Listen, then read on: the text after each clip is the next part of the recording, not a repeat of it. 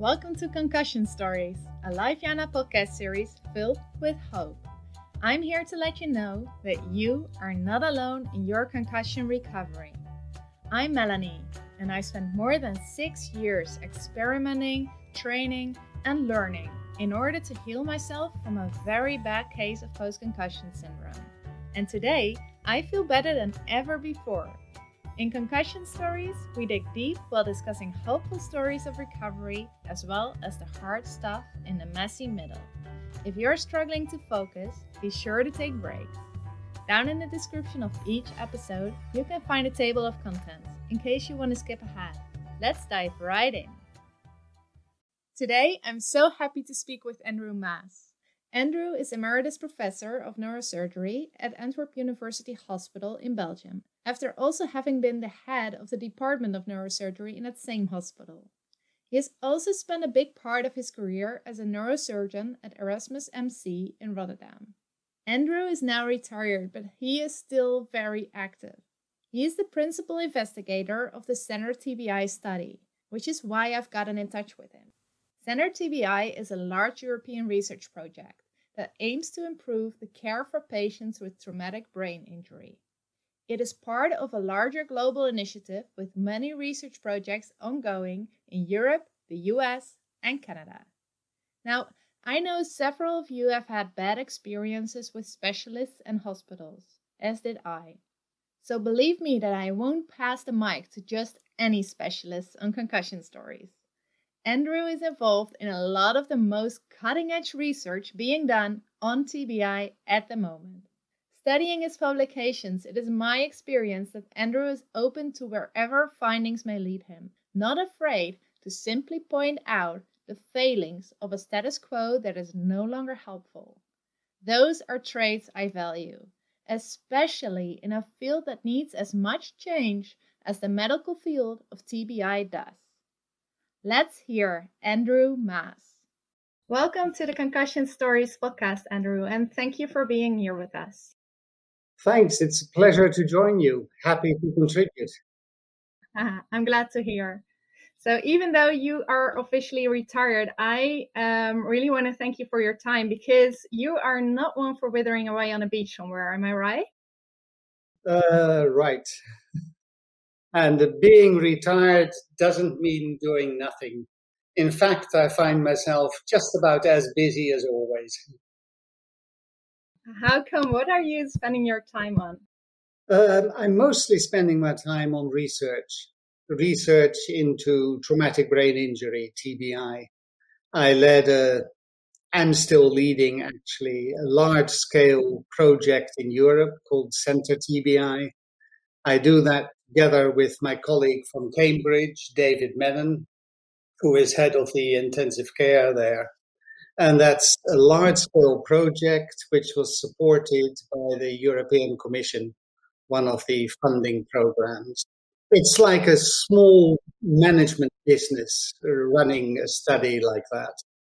So can you tell a bit about the Center TBI project? So how come it was so important what you were doing, and what exactly were the things that you were hoping to achieve and are still hoping to achieve, because as I understand, it's ongoing? We can talk for a full day on that. I'll try and summarize in a couple of sentences. Traumatic brain injury, many people don't realize it, but it is a substantial public health burden throughout the world. On a global perspective, the estimates are that about 1 out of every 2 people will suffer a TBI sometime during their lifetime. The total cost worldwide due to the injury itself and the indirect costs after that because of disability, etc., they amount to about $400 billion, which equates to about $1 or €1 out of every 200 of the gross economic product. So it's a substantial problem from the global health perspective, but more in particular for the patients and their relatives who have suffered a TBI, because many have long-lasting complaints. And actually, that was one of the things that came out of Center TBI. We've learned that what is still called mild TBI is in fact not so mild. Of patients who would meet the definitions for mild TBI, which is rated according to the level of consciousness, we found that approximately 50% do not reach full recovery by 6 months after injury. That is a tremendous amount. And if you look at other outcomes like health-related quality of life or post-concussion symptoms, and you include that in your scoring, then it's about 2/3 of the patients with mild TBI who still have complaints at 6 months. So the big message there is mild TBI is not so mild. And 90% of all TBI is mild TBI. So if we could make a difference there, that would be a tremendous advance. This is, thank you for acknowledging this. It feels wonderful to me personally to hear this. Because you had a TBI. I had mild TBI, and I have felt like a bit of, how do you say that, the black sheep. I have felt being weird, like doing something wrong myself, because I was not recovering. And there were no protocols for me. I fell outside the regular medical system. And in fact, you didn't only feel it, you were outside the regular medical system because they were not interested in you. Okay, well, normally I don't choose my words that way, but if you say it that way, yeah, it has felt that way. Yes. Yeah. Indeed. And it's also, even within the mild TBI, many patients will undergo CT scanning, so computed tomography of the brain, to see if there's any damage. Most patients will show no abnormalities. And then medical professionals are inclined to say, well, you did not have a very serious TBI. Maybe you didn't even have a TBI at all. And when you get into litigation procedures, that becomes a problem because there's no objective evidence of having had a TBI. However, if we looked at MRI scans in patients with TBI and a normal CT scan when they presented to hospital, we find that 30% at 2 to 3 weeks after injury show traumatic abnormalities on the MR scan. So a normal CT scan certainly does not mean no structural damage to the brain. No, I believe it's actually mostly performed in order to exclude more serious trauma like brain bleed, for example, right? Yes, that's the way medical professionals look at it. But when you get into insurance like business, they would tend to say normal CT, no TBI. No. I believe this is one of the things that you have tried and are trying to do with Center TBI, right? You just mentioned all of these very significant numbers, and I'm even shocked by the 1 in 2 persons will suffer TBI in their life. I didn't know that. But what you were trying to do is for all of these people find ways to better diagnose, find ways to better treat, right? Correct. What I gather from all this is a very patient-centered approach. Yes, I mean, it's the patient that matters. So what else do you want? This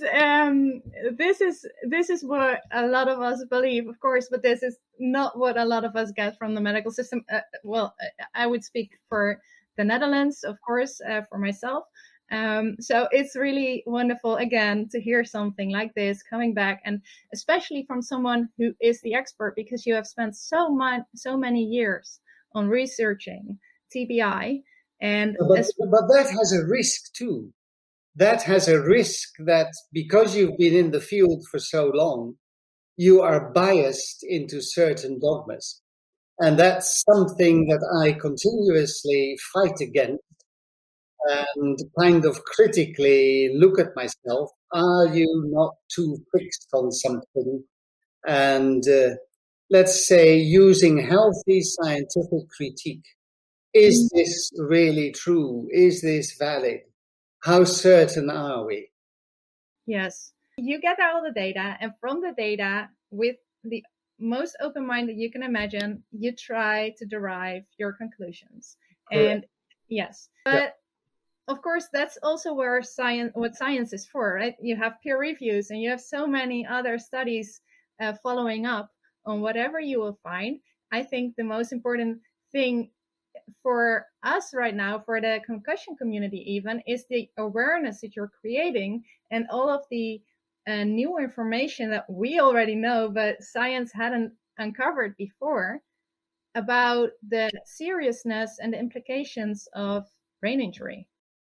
Yes, and that's so important, because one of the things we've learned is that no matter how good your science is and how many scientific publications you produce out of a project, it is patients and patient organizations that can make a difference with policymakers.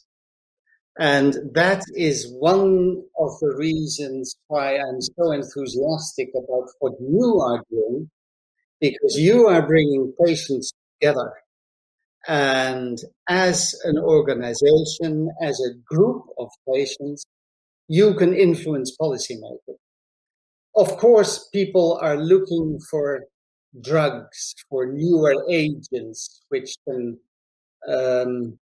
make post-concussion complaints less and things like that. That's important. But I think one of the lessons we're learning is that the structure of the care makes the biggest difference. That is highly relevant because we find that the majority of patients with so-called, I can't stop saying so-called because it is so-called, mild TBI, they don't get any structured follow-up after discharge home. And in fact, we found that 90% of centers did not routinely schedule a follow-up appointment after discharge from the ER. And just under 50% did so after discharge from hospital. So patients are seen, they're evaluated accurately, but then they're sent into no man's land.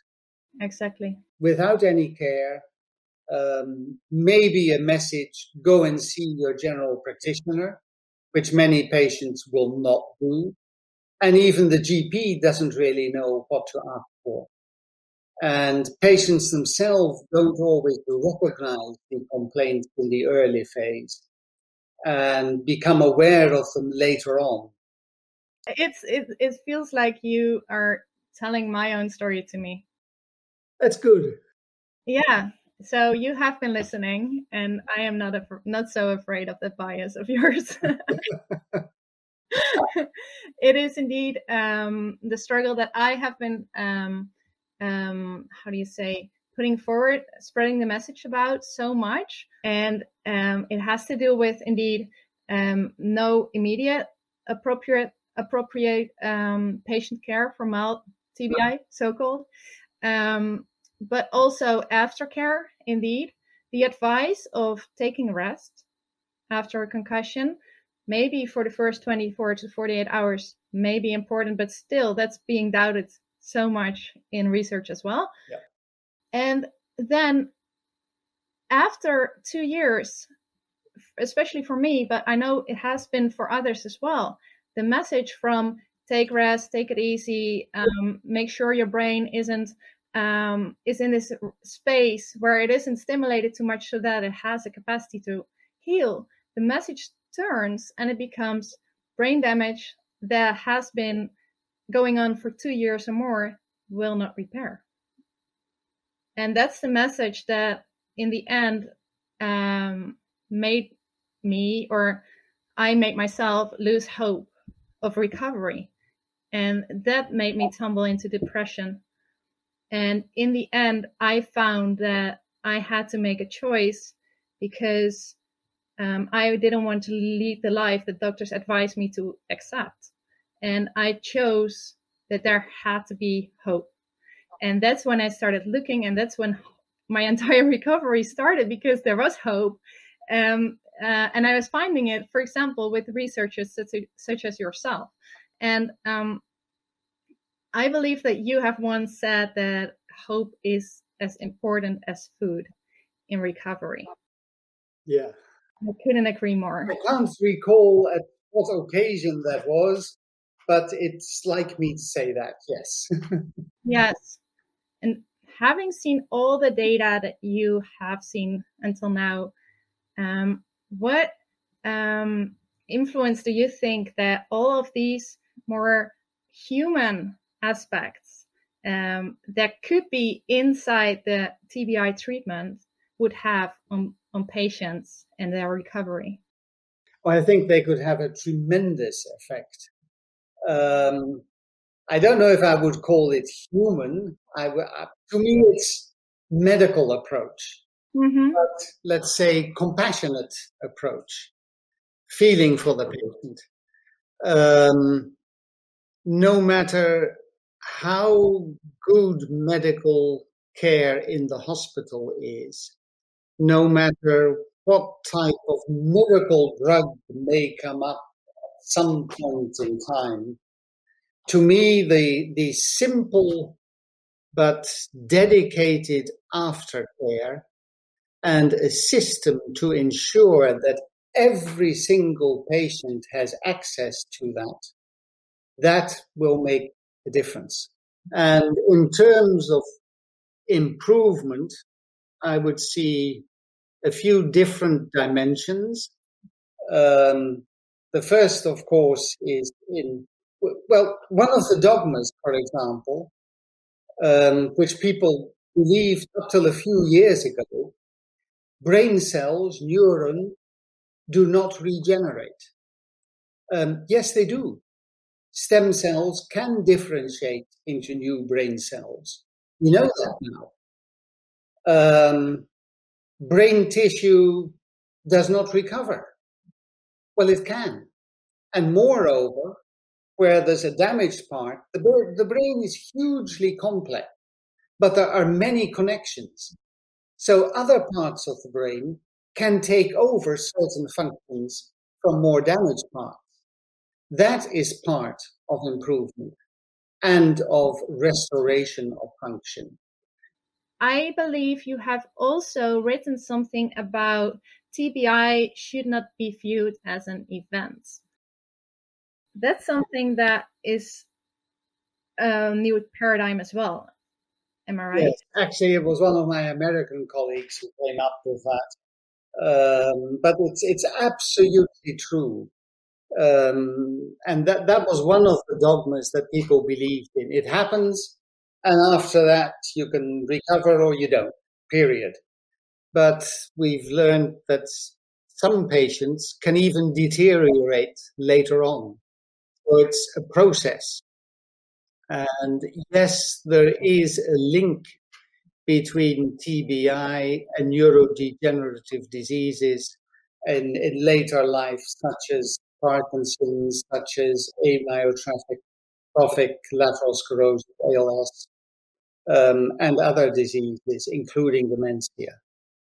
So it's a process, and it can be a lifelong process. Fortunately, not in all patients, but in some, yes, it can. Yes, and I also don't want some of our listeners now to go to get afraid of all of these diseases that you just mentioned. It's just that you're really exposing all of the links that are there and all of the long-term effects. Correct. I mean, it's only a very small number of patients that will get that, but it is higher than in the general population. Exactly. And it goes to show that TBI never is just one moment, and the care especially should focus on long-term improvement. Yeah. And then apart from that, let's say biological improvement, coping with the problems is absolutely relevant. And coping does not mean doing nothing and going to bed and rest. To the contrary, it means accepting certain problems, working on them to improve them, but also while they're still present, how to best deal with them. And their professional advice can be a huge help. But you need to give it to patients. Yes, exactly. And that's the part that I call human, you call medical, but that's the part. It's the interface. Yeah. Yes, we can call it psychological, whatever it is. It's the helping deal with whatever is happening with you, because a concussion or also other versions of TBI influence your whole life, because this is the center of your whole life. And if it's broken, things will... It is you are you. It determines who you are. Exactly. And this is also something that I have experienced during my recovery, especially when I was experiencing depression, that I was grieving. I was grieving for the life I no longer had, for the dreams that I knew I couldn't achieve anymore. Now I don't want them anymore. But back then I was grieving in order to be able to let go, of course. And also of this life that others around me were living and I couldn't be a part of.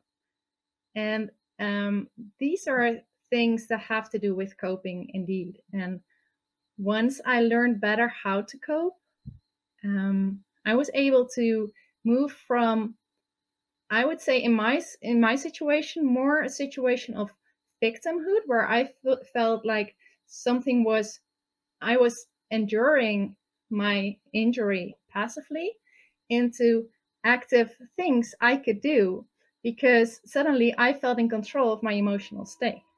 And that's what coping can do. Yes. One of the things you said a couple of minutes ago reminded me of what one of the patients once told me. He had a more severe injury, or moderate actually. But what he said after a couple of months was, when I look at myself in the mirror, it's like looking at myself in a broken mirror. And that, to me, phrased it so well. It's exactly as it is. Yeah. Yeah, that touches me. Yeah. I wanted to focus a bit on some specific quotes of yours, because Oh dear. Oh dear, here we go. You've proofread them, so I know I can read them out loud. What stands out to me is because what stands out to me reading your research is that, if I may say so freely, is that you really don't beat around the bush. I am used to reading research and researchers writing, for example, these results may affect, these results may have implications, and everything is a may. And I think in general, researchers are very prudent with their words, which is very important, because of course research takes a long time to be validated, and it's important to also be open, coming back to the bias again, to other possibilities. But you don't seem to use these words so often. You also have the capacity to make strong statements, in my opinion, if you feel that change is needed somewhere. That's easily explained. I'm Dutch. That's no excuse. And Dutch can be fairly direct. they can be much more direct than other people. So I would say it's an inborn error of, I wouldn't say metabolism, but also. I would like to correct you because I don't think it's an error. I believe, especially in a field like this, where so much change is needed, it's, well, at least highly appreciated by me.